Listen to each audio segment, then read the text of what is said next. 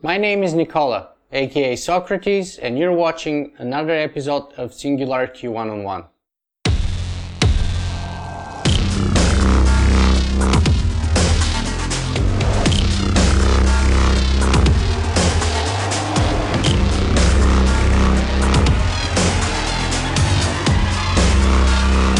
Singularity. Today, my guest is Vitalik Buterin. Hi Vitalik, it's fantastic to have you on the show. Oh, great to be on here. Super. So, Vitalik, can you please tell us what do you do and a little bit more about yourself for those of our viewers who may perhaps not be familiar with your work and you? Yeah, so my main job right now is as the chief scientist of the Ethereum project. It's the thing that we'll be talking about today. I've been involved in that since pretty much late November last year. And aside from that, I've also done a whole bunch of different things in the Bitcoin and cryptocurrency space. I've been a co-founder of Bitcoin Magazine, involved in several different Bitcoin software libraries. So this whole space has sort of been my full-time job for pretty much the past 3 years now. That's amazing. So you're actually one of the dinosaurs. 3 years in the Bitcoin space is like almost as long as I can think of. Well, the real dinosaurs are like Nick Szabo and Hal Finney and so forth, who were around Bitcoin before Bitcoin even existed. And of course, Satoshi. Yeah. Well, supposedly Satoshi is Nick Szabo, but we'll see. Yeah, I've actually been trying to get him on my show, but so far he hasn't been responding to my email request. I will keep trying though. Anyway, Vitalik, can you tell us a little bit more about Ethereum? What is Ethereum for those of us who may not be familiar with it? So the idea behind Ethereum is basically that if you look at Bitcoin itself, when it was formed and created in 2009, was really two experiments at the same time. It was trying to test out two separate but very, very much new and untested technologies. So one of those was this idea of a completely decentralized currency. So it's this currency, this unit that exists only on the internet, but at the same time has this sort of cryptographically enforced digital scarcity. And the other experiment was this idea of using a blockchain in order to secure distributed consensus. So both of those two things are obviously needed in order for the other to exist. You need to have decentralized consensus in order to have a distributed currency. And as it turns out, you need to have a currency in order to have consensus because you have to provide economic incentives. But at the same time, like almost as soon as Bitcoin was created, there's been a lot of interest in this idea of, well, why don't we take the decentralized consensus and use it for other applications as well? So the basic problem that Bitcoin managed to solve that was stumping the whole digital currency space for about 30 years is this idea of the time stamping problem. So if you look at two different transactions, so let's say I have 50 Bitcoins, I send those 50 Bitcoins to Nikola, but at the same time I send those exact same 50 Bitcoins to some other friend. Then one of those two transactions will be able to make it through and the other won't. But the question is, how do you figure out which one it is? You have to figure out which one came earlier. And you can't just look at a sequence of bytes and figure out when that sequence of bytes was created. That's basically the time stamping problem. And the blockchain came up with the first solution. So the insight that people had was, well, wait a minute, this distributed time stamping, it's this actually really amazing technology that can be used for a lot more than just money. So you can use it, for example, for decentralized name registration, domain registration. So for example, if I register a domain like say Vitalik.ca, and then you want to register Vitalik.ca as well because you see, hey, you can impersonate me. Well, both of us submit our registrations, but only mine succeeds because mine came earlier. It's a first-to-file system. So any kind of application that benefits from this ability to tell when a certain message was sent is really something that could be improved using the blockchain technology. And so people started to think of, well, how can you create a platform that allows people to do more and more of these things using the same functionality? And there are different protocols with lots of different features piled onto each other, things like smart contracts, decentralized exchange, assets, name registration, and so forth. And the idea behind Ethereum is to take this general idea and make it maximally abstract. So instead of having a protocol with lots of features, what you have is a protocol with a built-in programming language, and then you can write whatever features you want on top. It's a sort of completely abstract, decentralized consensus system. So basically, in other words, what you're saying is that what makes Ethereum unique and different from Bitcoin is the fact that it will be featureless, but it will be sort of like a layer, like an operating system, like a platform on top of which you can build any feature. Exactly. Okay, so let me just ask you here, why the name Ethereum of all the possible names? What's in the name? Yeah, I actually came across it when I was browsing some online list of elements from science fiction. And the reason why I liked it is basically it's got the right connotations. It's got ether. It's this thing that's sort of up there in the clouds. Like originally, the word ether, like in ancient Greece, it would refer to this sort of basically the sky. But then in the 1900s, there was this idea of, well, if water waves travel through water and sound waves travel through air, what do light waves travel through? And people hypothesized that there was this medium in the universe through which light waves travel. It's the sort of thing that's invisible, but at the same time omnipresent. Mm-hmm. And that idea of this network that's completely in the background, and invisible, but at the same time is really sort of the backbone underpinning everything. That's basically what I wanted to capture.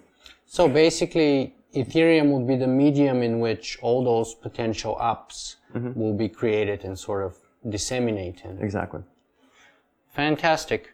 Vitalik, let me ask you to roll back the tape a little bit and tell us, how did you even get interested in Bitcoin in the first place, and why? Why did you get so captivated by it? Mm-hmm.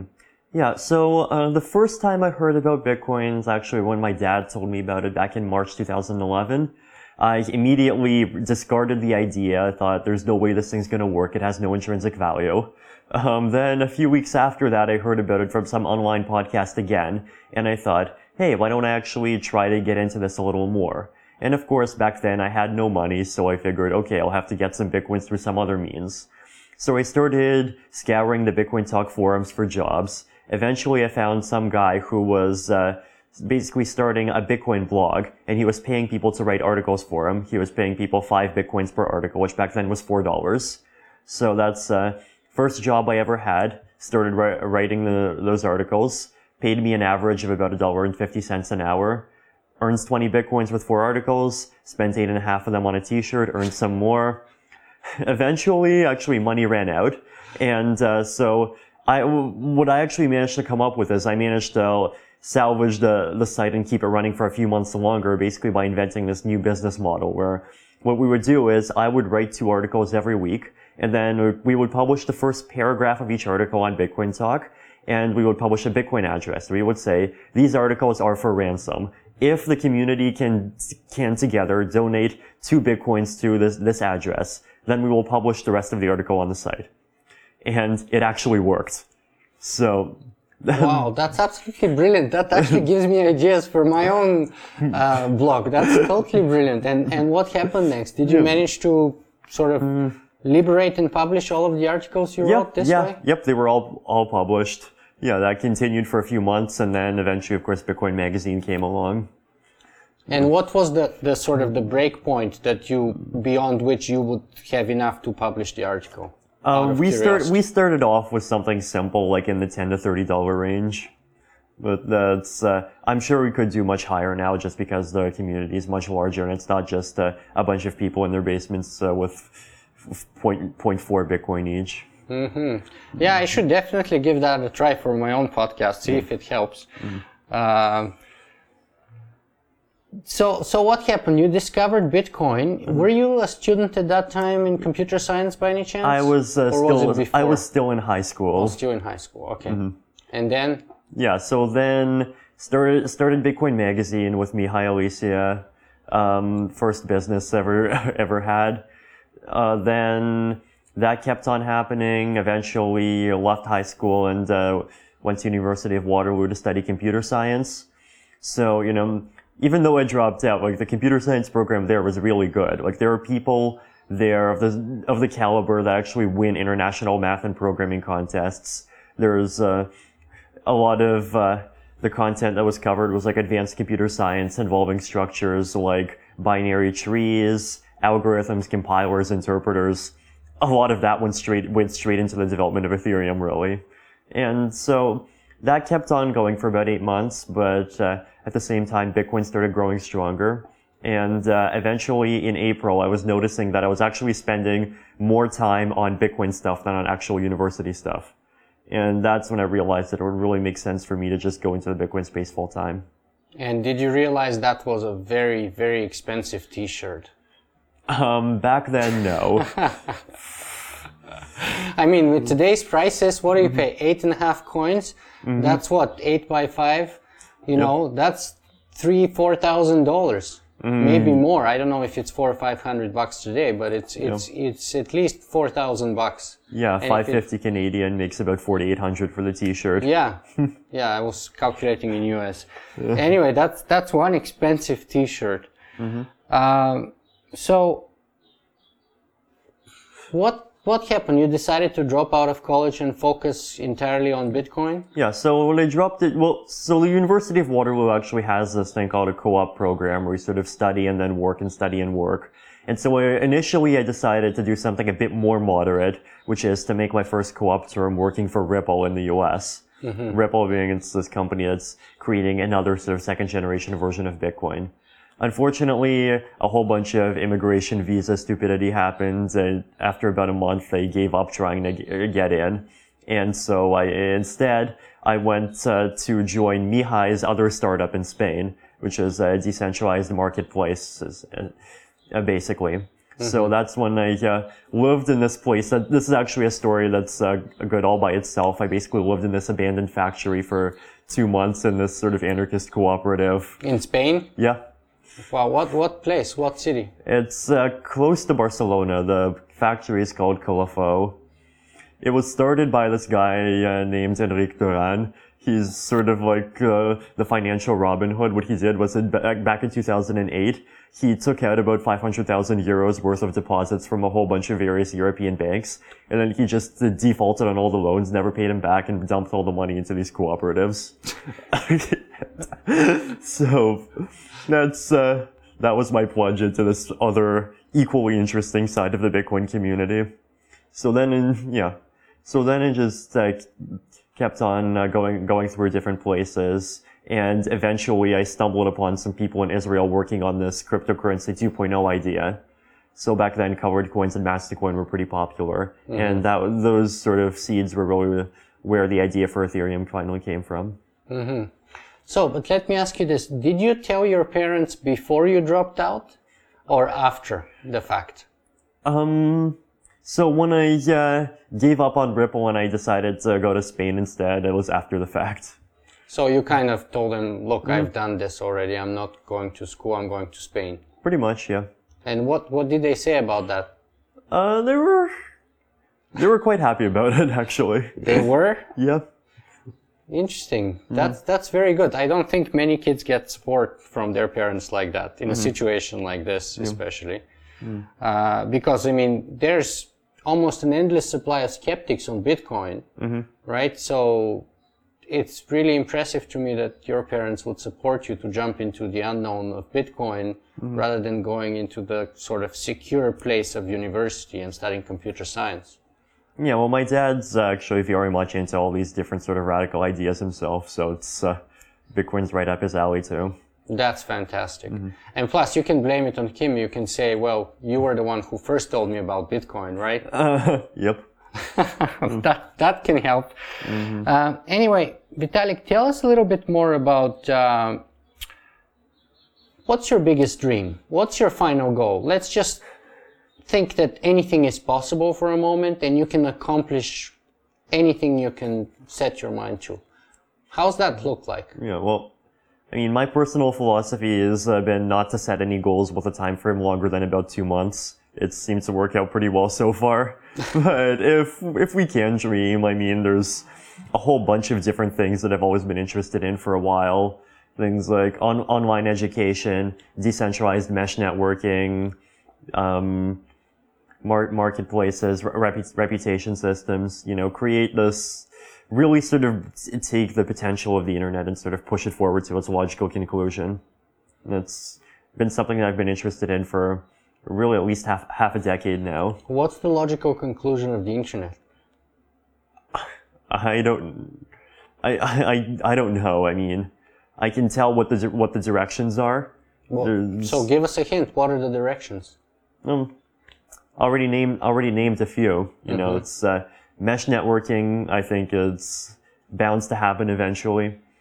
So the idea behind that is interesting all by itself. Basically, it's right now you just have these sort of few centralized companies that are responsible for routing internet traffic. But what if you have a system where it's a mesh network, anyone can participate as in being sort of an intermediary node between you and the server, and the idea is that it's a market. So if I can just turn on my cell phone and I might route traffic through between one person and another person, I could earn a micropayment for that. And at the same time, you know, it scales up. So for something like Toronto to Sydney in Australia, obviously cell phones aren't going to cut it because you're going to need like 20,000 hops. But what you could have is you could have one company whose sole purpose is to maintain an undersea cable between Vancouver and Sydney and charge per megabyte for traffic routing through it. And you would have a protocol that just automatically looks for these kinds of cables and always just picks the cheapest and fastest path to go through. So that's just one of these ideas, all of these different ways that we can sort of maximally improve efficiency to the point where all of the various different bloat and infrastructure and complexity surrounding the internet today basically just all sort of disappears. It gets subsumed. Now, let's go back and talk a little bit more about the differences between Bitcoin and Ethereum. Sure. One of the major ones, of course, is the fact that Ethereum is designed to be Turing complete. Talk to us a little bit what that means and why, for example, Satoshi decided not to make Bitcoin Turing complete. Yeah, people love talking about Turing completeness, but as it turns out, Turing completeness is actually not really all that relevant. So there's actually several different differences between the way Ethereum works and the way Bitcoin works. And it's not just like, oh, we took Bitcoin and we added this magic Turing completeness opcode. That's not at all what we did. It's sort of a completely different architecture. So in Bitcoin, a script in Bitcoin is basically, it's a program that takes in an input and it outputs either 0 or 1. So one program might be verify cryptographic signature. And if it's 0, that means you can't spend the money. If it means 1, then you can spend the money and you can spend it for any purpose. So scripts have no way of allowing outputs for some purposes, but not other purposes. Then there's also the fact that there's no concept of internal state. A transaction in Bitcoin is either spent or it's unspent. You can't have like a multi-stage financial contract or a contract that includes its own database. So that is actually really the most important detail. So in Ethereum, it's a different model. Instead of having these coins that have scripts and scripts sort of unlock the funds, you have this idea of contracts where contracts contain a certain amount of funds, and the idea is that those contracts have programs inside of them, and those programs can send off whatever funds they need to in whatever quantities desired to whatever addresses. So you have pretty much total freedom. It's you can set up a contract where that contract is only allowed to withdraw to this particular set of addresses, or only allowed to withdraw up to a maximum of $100 a day, or even a contract that maintains some set of internal owners where that set can change over time. So it's actually all of those different benefits that really make Ethereum so powerful. So given that, of course, the other question is, well, why do we bother with Turing completeness if Turing completeness is so dangerous and it's so unnecessary? And the answer is that actually making Ethereum non-Turing complete would have been almost as dangerous. It's that because of the architectural decisions that we made and we basically had to make, like, once again, because it's this idea that in Ethereum we're calling the first class citizen property, where basically a contract can do anything that an external actor can. So that's because of that.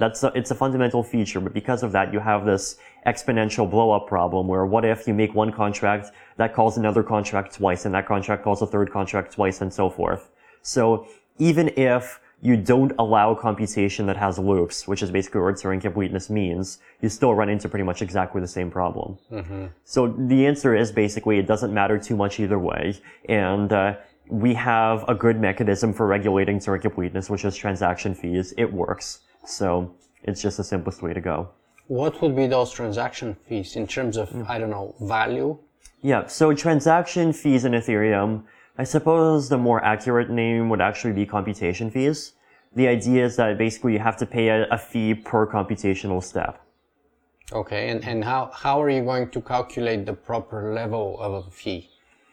Is it a percentage point? Is it like a fraction? Is it like a Satoshi, or what is it? So the idea is that it's an amount per computational step. So it's not really a percentage because the fee system doesn't even care about the value that you're sending. You could even be sending 0 and it would still charge the same fee.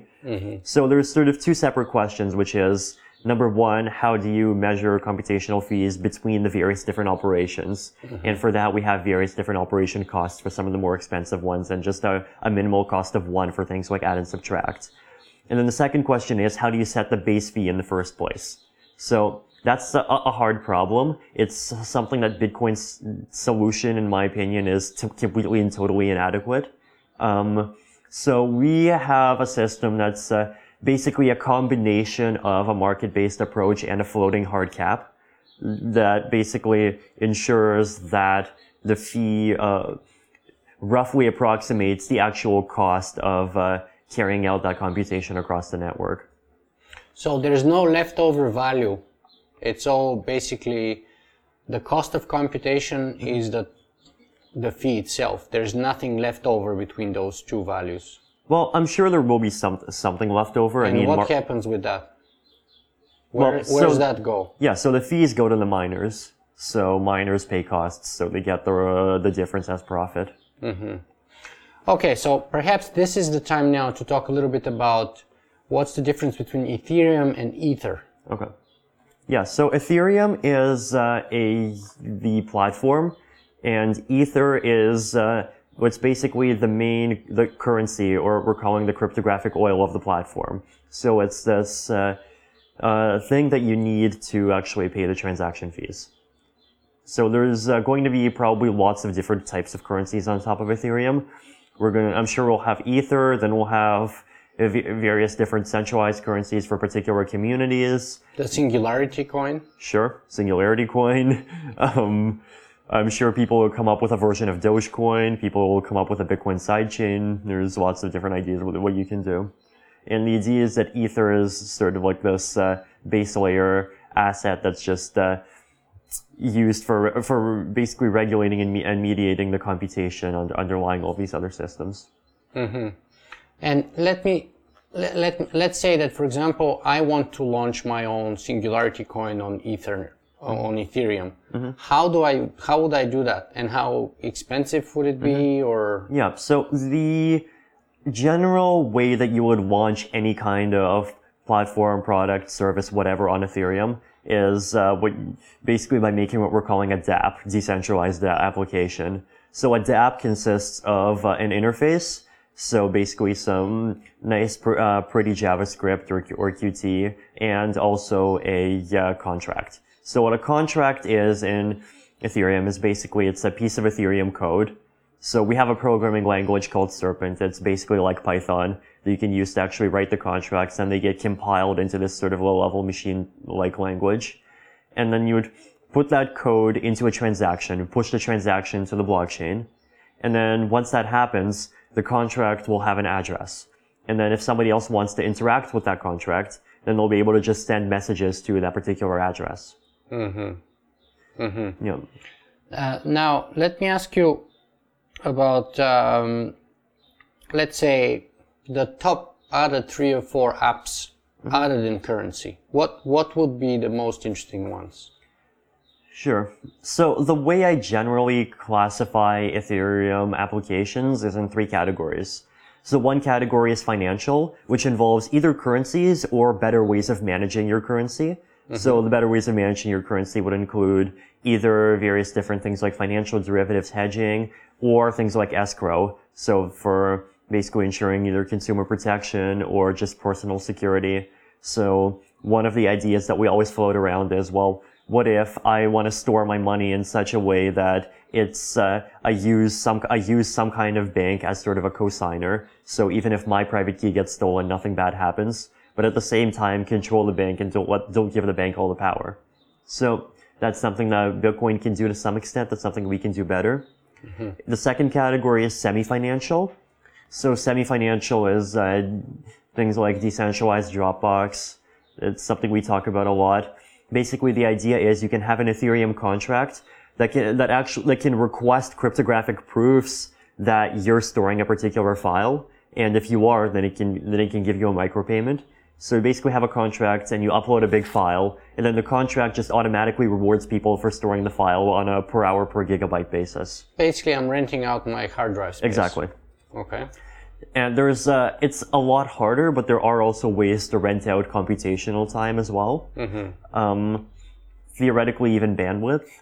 So the idea is that, you know, if you've got a computer, your computer really has like 4 miners in it at the same time. It's got a miner you can mine Ethereum itself. Then you can do some more mining with your CPU by running one of these computation for hire projects. Then you can mine a bit more with your hard drive. And then finally, you can mine a bit more and participate in the mesh network with your wireless router. So that general category, I would say, is what I would call semi-financial. And there's a lot of very interesting ideas in the semi-financial, and especially in the micropayment space. Mm-hmm. Especially if you get into sort of the bigger picture, things like road tolls, for example. You can imagine if you have a sort of perfect market-based road toll system that would automatically charge you more for driving at rush hour towards downtown and a bit less if you were driving in the middle of the night somewhere far away and so forth. Mm-hmm. You'd basically be able to replace half of urban planning with this market-based system that just automatically aligns incentives for people to do exactly the right thing. Then there's just general resource allocation problem issues and so forth. Then the final category is, of course, the non-financial. So non-financial basically means things like decentralized governance. So people have been talking a lot about how do you run a non-profit organization or a for-profit organization like purely on the blockchain.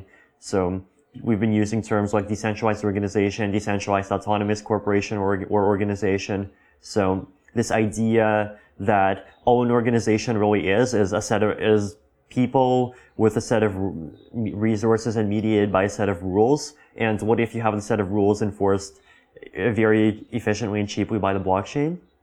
And together with that, there's of course decentralized voting. And finally, there's also these sort of other first-to-file systems that have nothing to do with money at all, which would be reputation systems. We've talked about domain registration, name registration in general. So for example, if I wanted to make a decentralized Twitter, one of the challenges is, well, okay, you know, on the normal Twitter, we all have handles.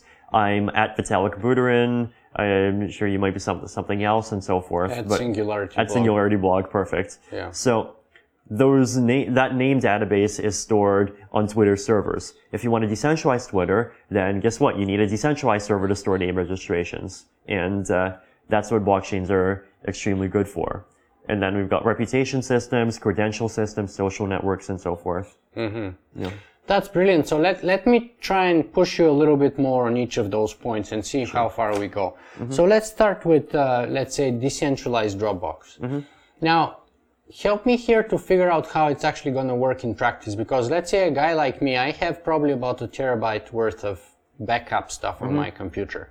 Now, one of the reasons why I'm using local backup storage at home rather than back it up on Dropbox is bandwidth, right?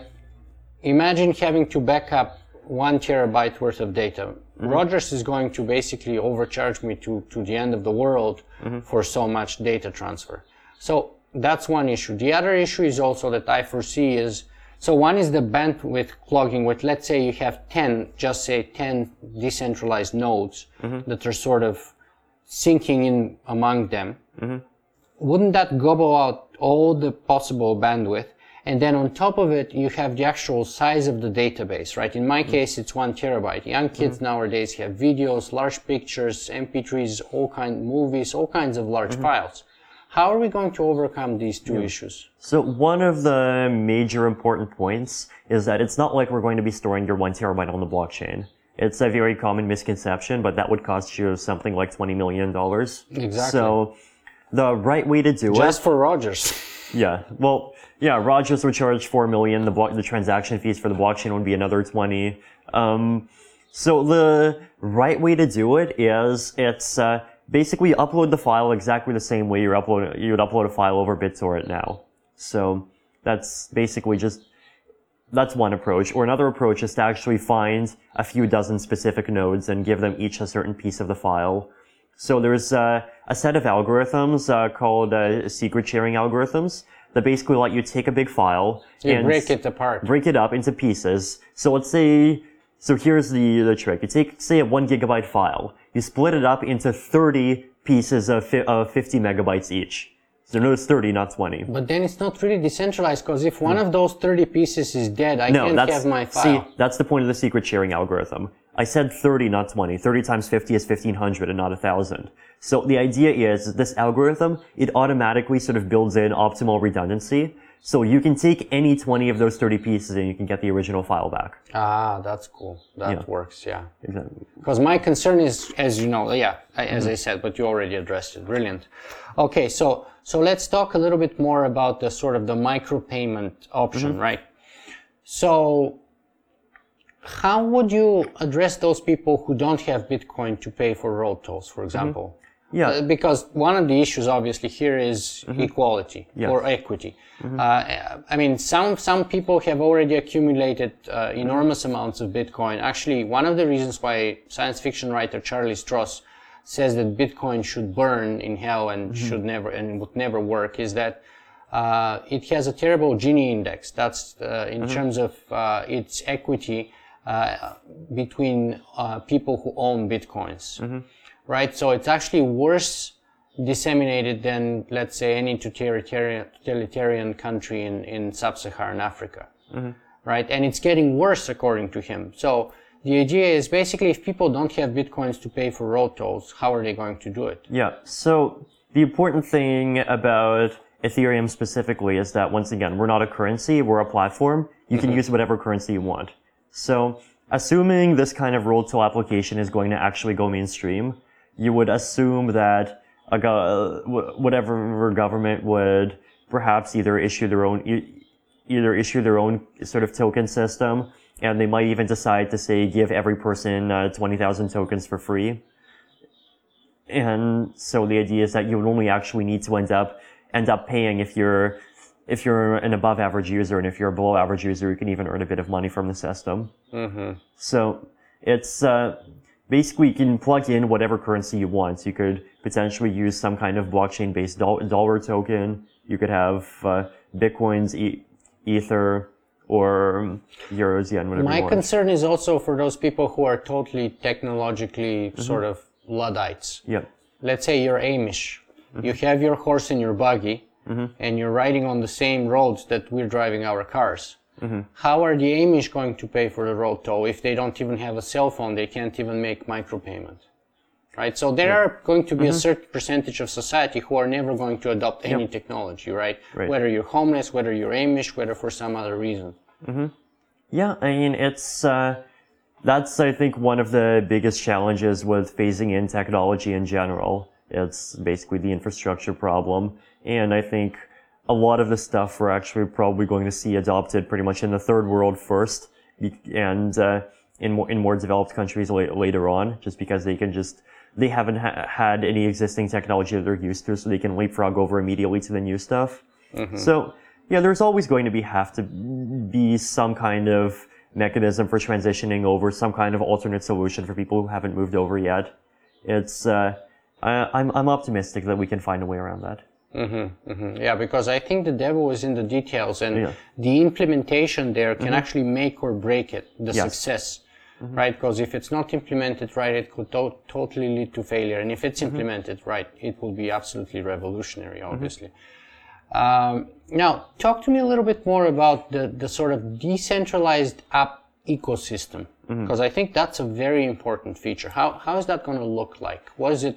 What its main value proposition?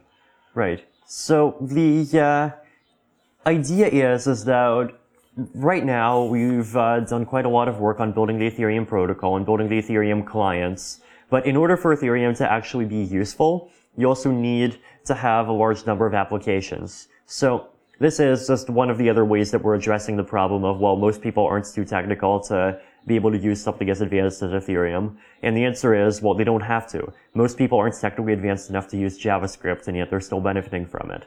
So it's what we're trying to set up is we're trying to set up this ecosystem of basically apps, where we're calling them dApps, where each dApp is a combination of whatever contracts and an interface.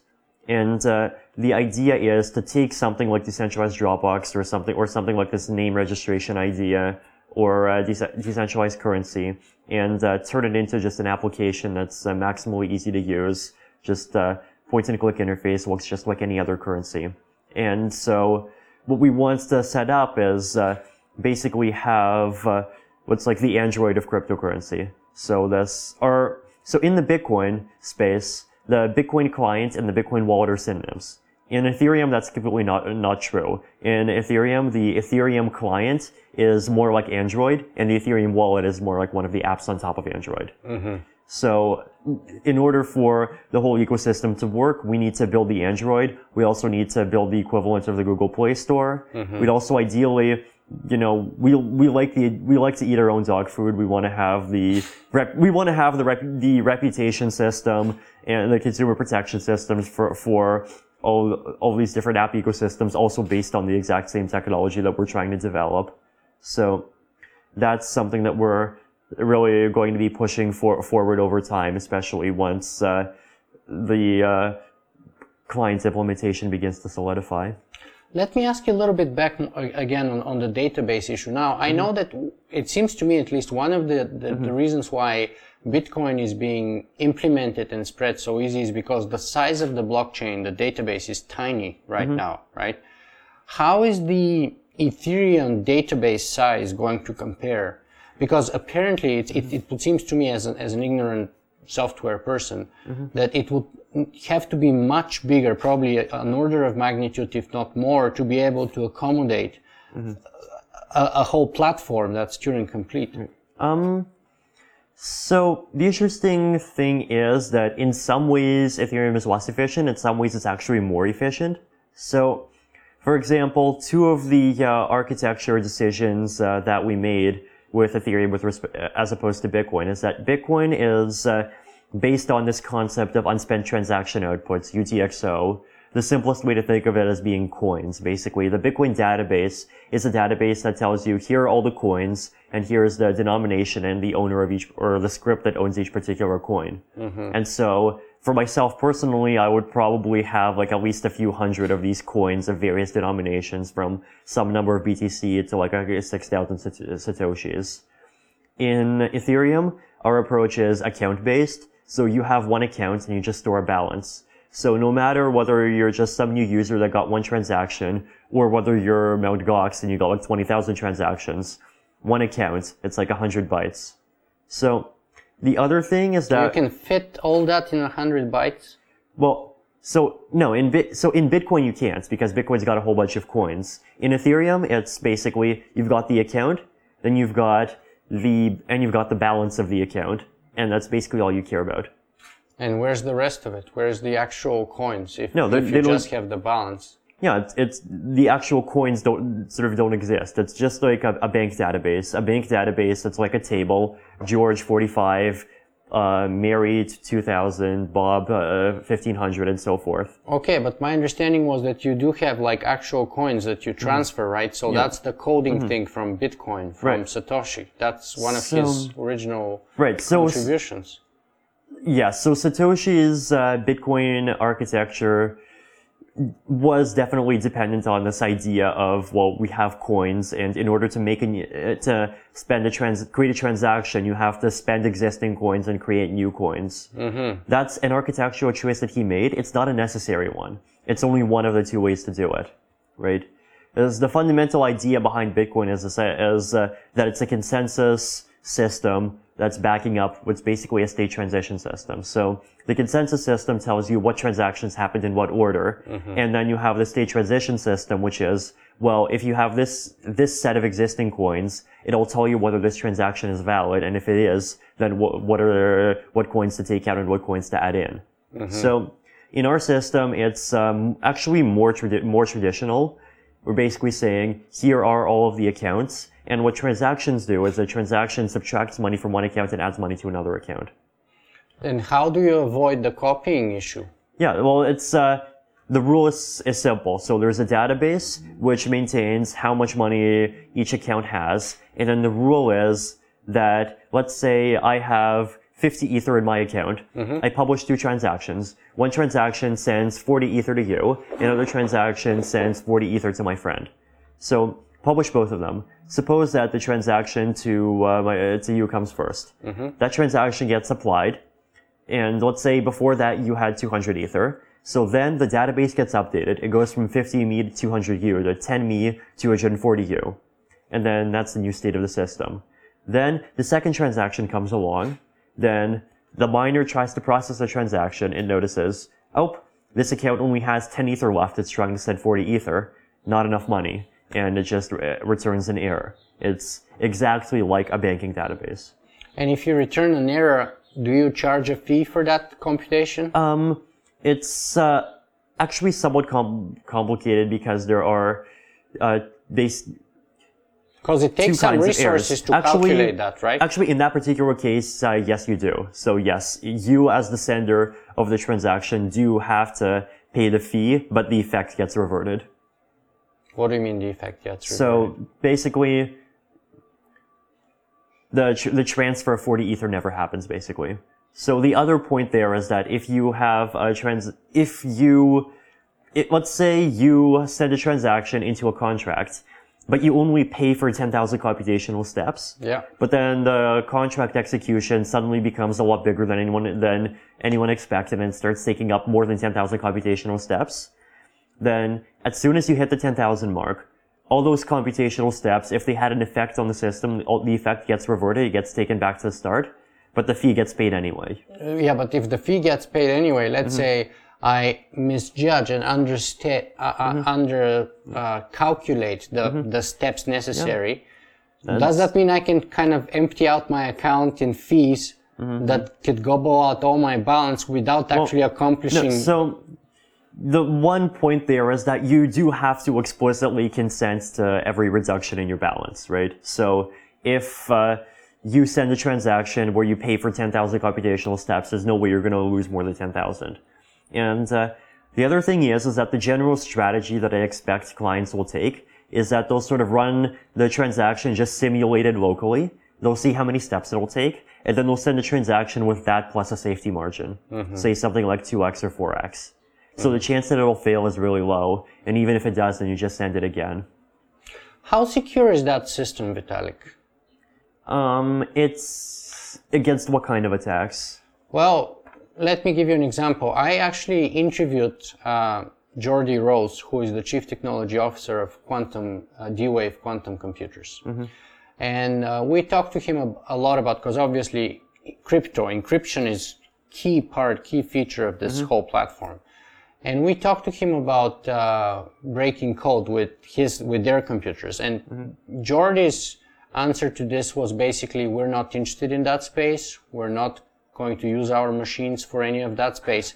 But my response would be like, yeah, but somebody will, right? And once you sell that computer to a third party, you have no control pretty much of how it's being used. So let's say you have and there's, I think, 3 quantum machines up to now. Okay, Would this be secure in terms of breaking the codes in it with a powerful machine like that? There's a lot of misinformation out there around quantum computers. So first of all, D-Wave's quantum computers, they're adiabatic quantum computers.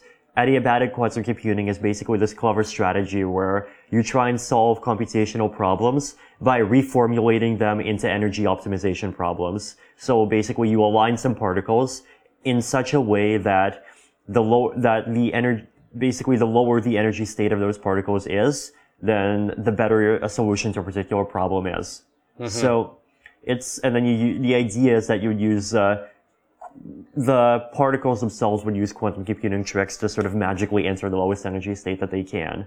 So an important point is that that kind of quantum computing, it's not really real quantum computing in the sense that a lot of people think about, right? There's actually only a very limited class of problems in which it's better than conventional computers at.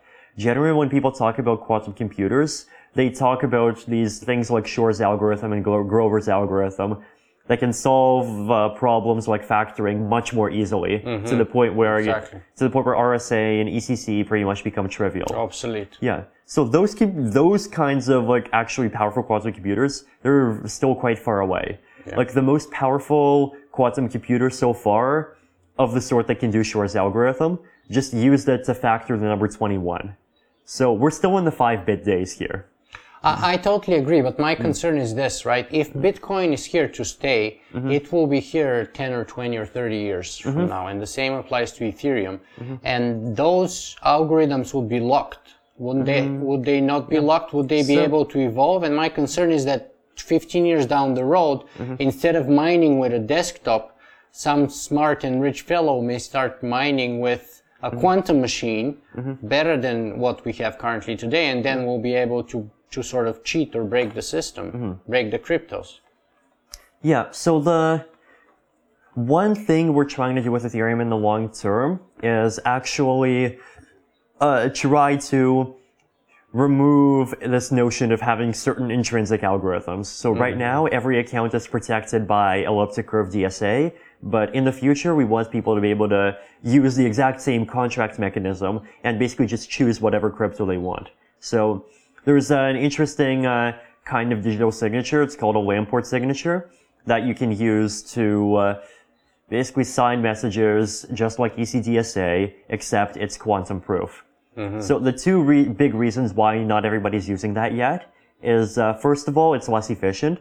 So a Lamport signature for 160 bits of security takes up 800 bytes as opposed to 64 bytes. And the other thing is that it's a one-time signature.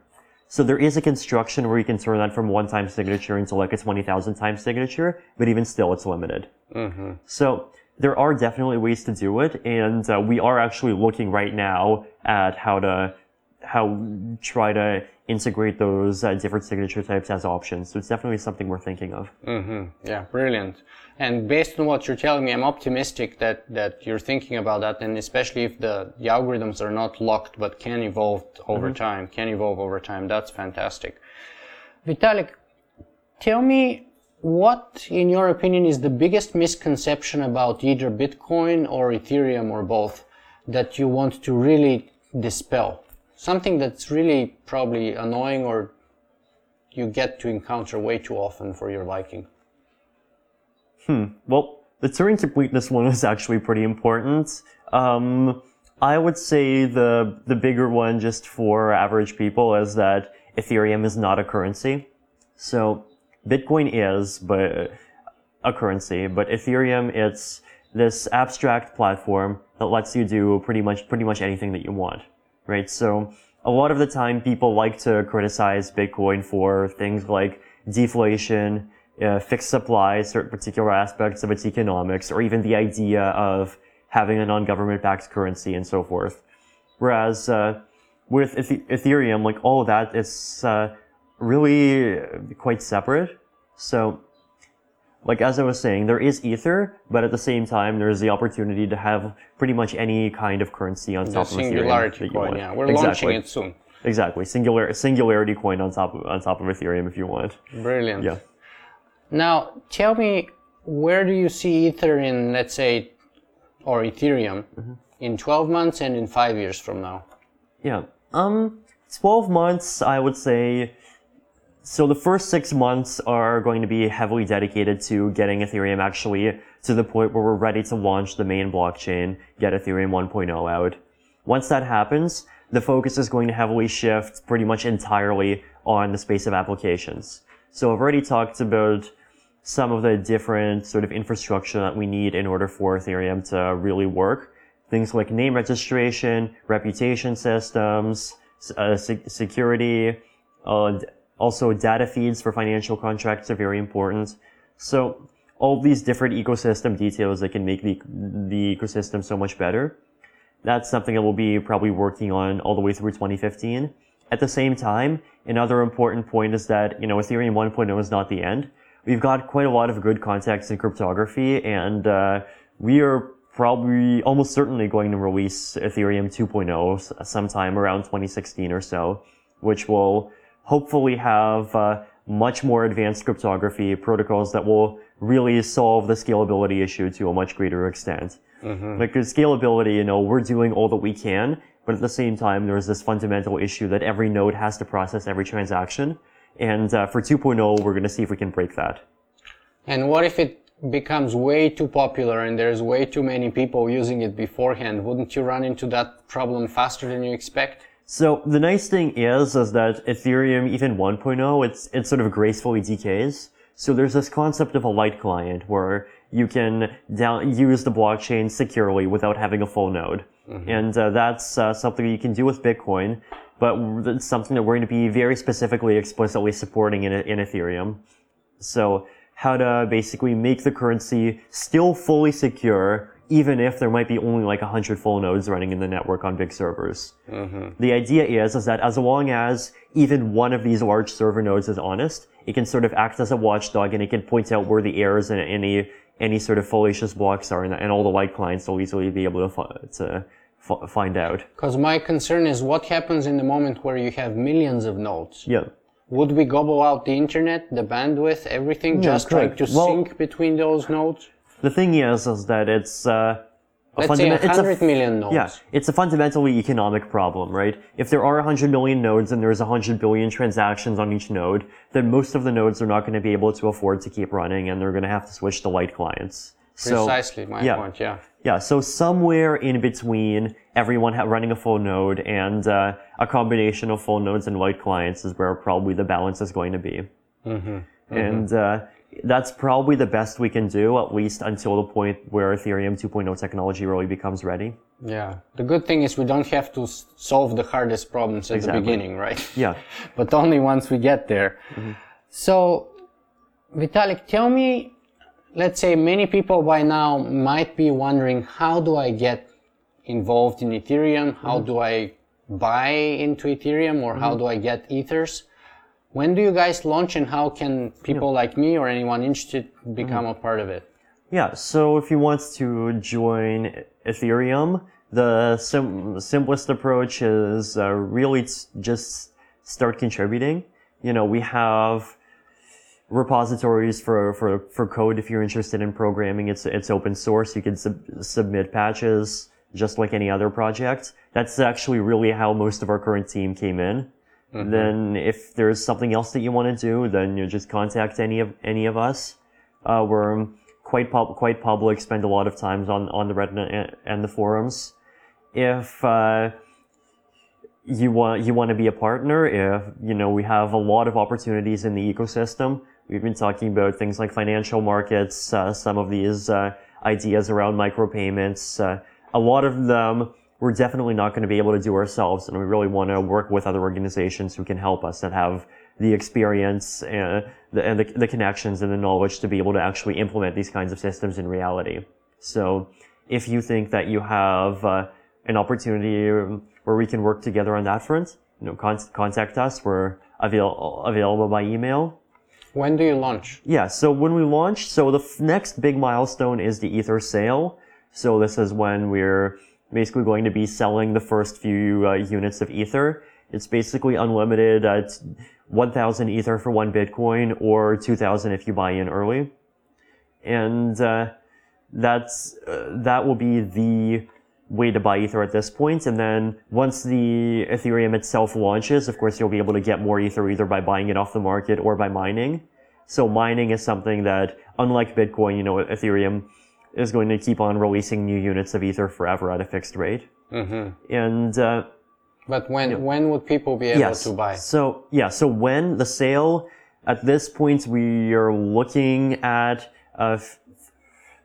something like a week or two.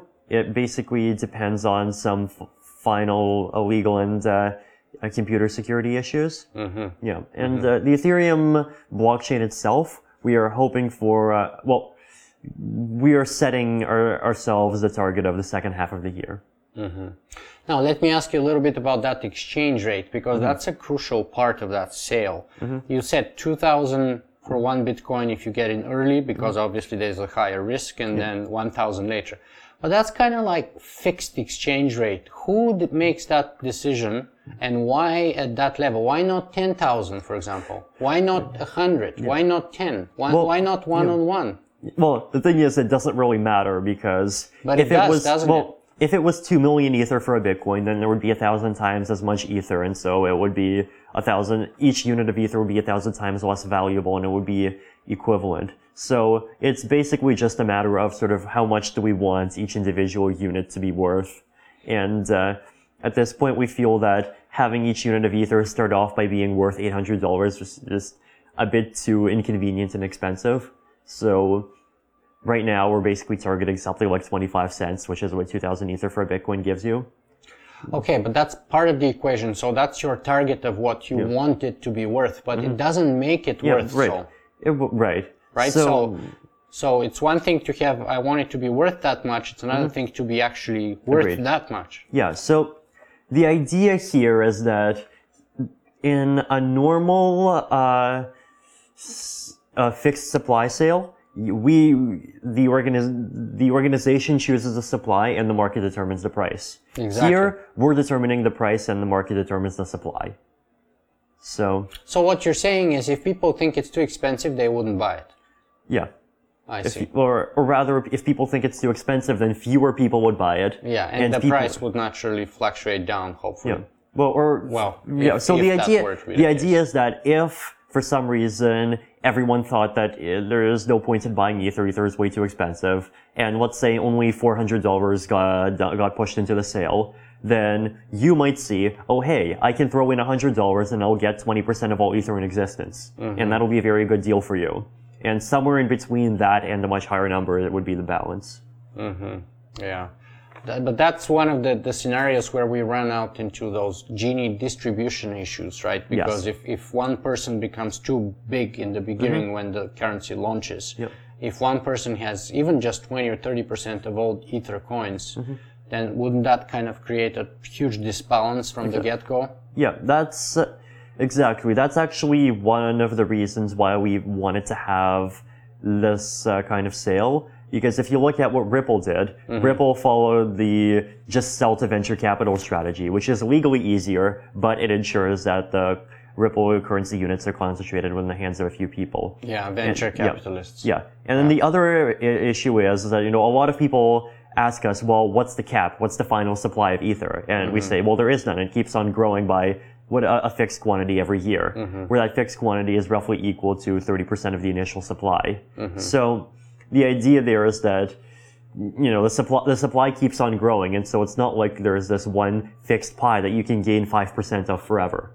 That's probably our biggest difference compared to pretty much all other existing like Bitcoin and altcoins and Ripple. Now, Satoshi did mine many of the original coins in the beginning. Now, you have played a crucial part, obviously, in Ethereum. Would you be remunerated in any way at the launch? So, in other words, would you be assigned a certain amount of So coin? Our current strategy is to say that we have... so this is still not quite finalized, but our current strategy is that we have 3 pools of Ether. So one pool is the pool that we sell. The other pool is the infinitely growing pool that's going to get mined. And the third pool is a small pool, roughly something like 30% of the Ether that we sell is something that we're going to use as an organization to pay for development long term. So 30% will be for development? It's, technically 22% of the initial supply. Okay. That looks large, but it actually isn't that large because it keeps on going down with mining anyway. And so... It gets diluted over time. Yeah, it gets diluted over time. So the distribution of that basically started in December. Yeah. Yeah. And you've been participating in that, I imagine. Exactly. So, so of that particular slice, like maybe actually only about a few percent have been allocated so far. The rest of it is basically something that we'll use in the long term in order to build out the ecosystem, things like the cryptocurrency research group and so forth. And how many coins? Is there a cutoff point, just like with Bitcoin? At a certain date, there will be the last mined Ether ever. No. So how's that going to work? Yeah, it's so let's assume that we sell 10 million units of Ether. Mm-hmm. Then the idea is that there will be this 3 million endowment slice, of which about a quarter's pays for development so far. Then a larger amount pays for pretty much everything in the future. And the reason why it's so large basically is that we need a lot of pretty much all of our developers actually wants to be paid in Ether to some extent. So we need to have some way of satisfying that.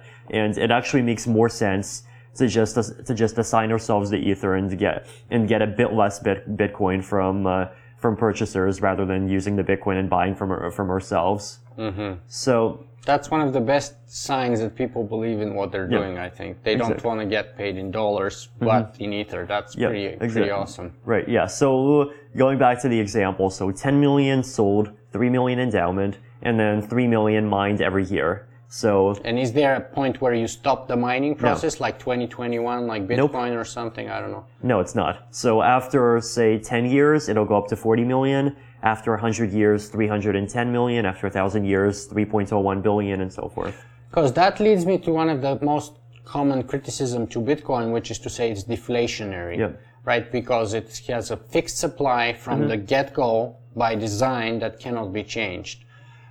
And it would appear that Ether would not suffer from that issue. Right. So we're basically taking a very fine balance there. Mm-hmm. We're not really inflationary because the percentage rate at which the supply grows still tends to zero over time. Like after 1,000 years, it's 3010 million. After 1,001 years, it's 3013. So that's a 0.1% growth there. But at the same time, the supply actually keeps on growing by a fixed amount over time. Mm-hmm. Yeah, so we're basically trying to find the right balance between the two there. Mm-hmm. Fantastic. Well, Vitalik, we've been talking for over an hour today, and it's been absolutely pleasure to discover myself and for myself more about Ethereum, and I really appreciate that. But let's say people would like to find more about you and your work. Mm-hmm. What's the best place for them to do that? I would say first stop is definitely our website, ethereum.org. Mm-hmm. That's where we have links to our forum, our blog, our wiki. There, on wiki, we also have links to our white papers. Mm-hmm. So that describes what Ethereum is, what the motivations are. There's even a very formal protocol specification. On the blog, if you want to really get down and dirty quickly, there is a programming tutorial. It talks about how to write contracts and, the forum and the Reddit to ask questions and just sort of keep on going from there. And if our viewers and listeners were to take a single message from our 1 hour conversation with you today, like the most important thing that you'd like them to remember, what would that be? Yeah, I would say it really boils down to this idea that Ethereum is not a currency. It's basically, we've had this idea of decentralized consensus technology for 5 years now. Bitcoin's done really well with it, but really you can use it for so much more. And I think now is actually the time when we're starting to move away from just, let's have a decentralized currency for decentralized currency's own sake, and actually realize that there's all sorts of these different applications where you can actually do so much that you can't even do in the existing paradigm at all. Mm-hmm. So, or if you can, it's extremely inefficient. So one of the paradigms one of the examples that I always like to bring up is actually gambling. So in 2006, for example, if you wanted to make a gambling site, it would be extremely difficult. Like you would need to have a relationship with a payment processor, you would need to get a VPS, you would have set up a server, get a domain, make sure your database is secure, protect yourself against DDoS attacks and so forth. In 2012, it got a bit easier because you got Bitcoin, and with Bitcoin, you can actually do all the currency part without most of the security, without the payment processing, and so forth. In 2014, guess what the gambling sites of the future are going to look like? They're just going to be Ethereum contracts and 15 lines of code. Write them once, click compile, click push to blockchain. Push the blockchain returns to you an Ethereum address. Paste the Ethereum address onto a forum, and bam, anyone can gamble. Well, I can see how the casinos are going to love you for that, but I'm personally one of those crazy people who believe that it's good that it's hard to get involved into gambling. So, yeah, it's just it's an example. Yeah, it's an example, right? It's the idea is that you're taking this industry where things are very hard. It's actually very bad for consumers right now because it's very easy for gambling sites themselves to cheat, and so. And with Satoshi Dice, you have this idea of provably fair gambling, where you're actually introducing the idea that the site itself can't actually cheat because if it cheats, it becomes immediately obvious. You use cryptographic algorithms to prove that it's, you're not using a loaded dice. Exactly. You're not using a loaded dice. And here, you're not even choosing the dice. You're writing the dice into the contract and everyone sees your dice.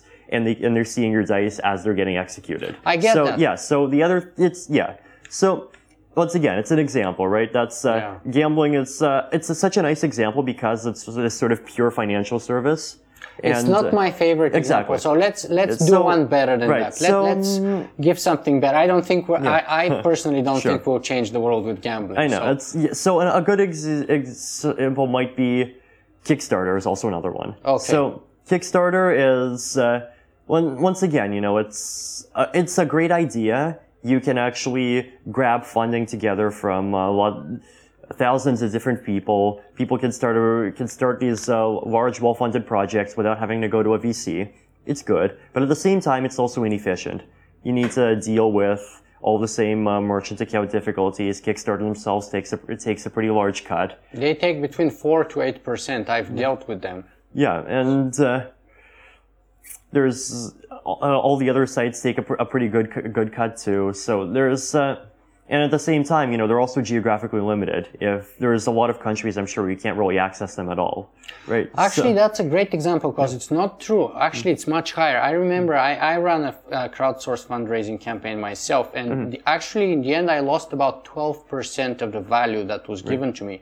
Because part of it was taken by Indiegogo, part of it was taken by bank fees, and part of it was lost in the conversion process in the exchange rate from US dollar into the Canadian dollar. So in the end of the day, when I did the math, it was somewhere between 12 to 14% of the value that was lost in transaction before it actually even got to me. Yeah, So I think that's fantastic because the transaction fees will be what, 0.5% or less? Yeah, it's pretty close to zero, really. So here, the advantage is it's basically that actually, I remember when I released that programming tutorial that I mentioned, I released that at like 2 o'clock in the morning. I woke up again at 6 o'clock in the morning, and I found that someone had already used that tutorial and they had managed to write up a Kickstarter contract in 30 lines of code. Wow. Yeah. And that's the kind of exponential change that we're talking about and that this show is all about. So, exactly. Vitalik, I have to say, I'll be watching very carefully and very closely and very curiously how Ethereum develops as a project and your future, because I believe you have a very bright future, my friend. Sure. So thank you very much for being with us today. Thank you.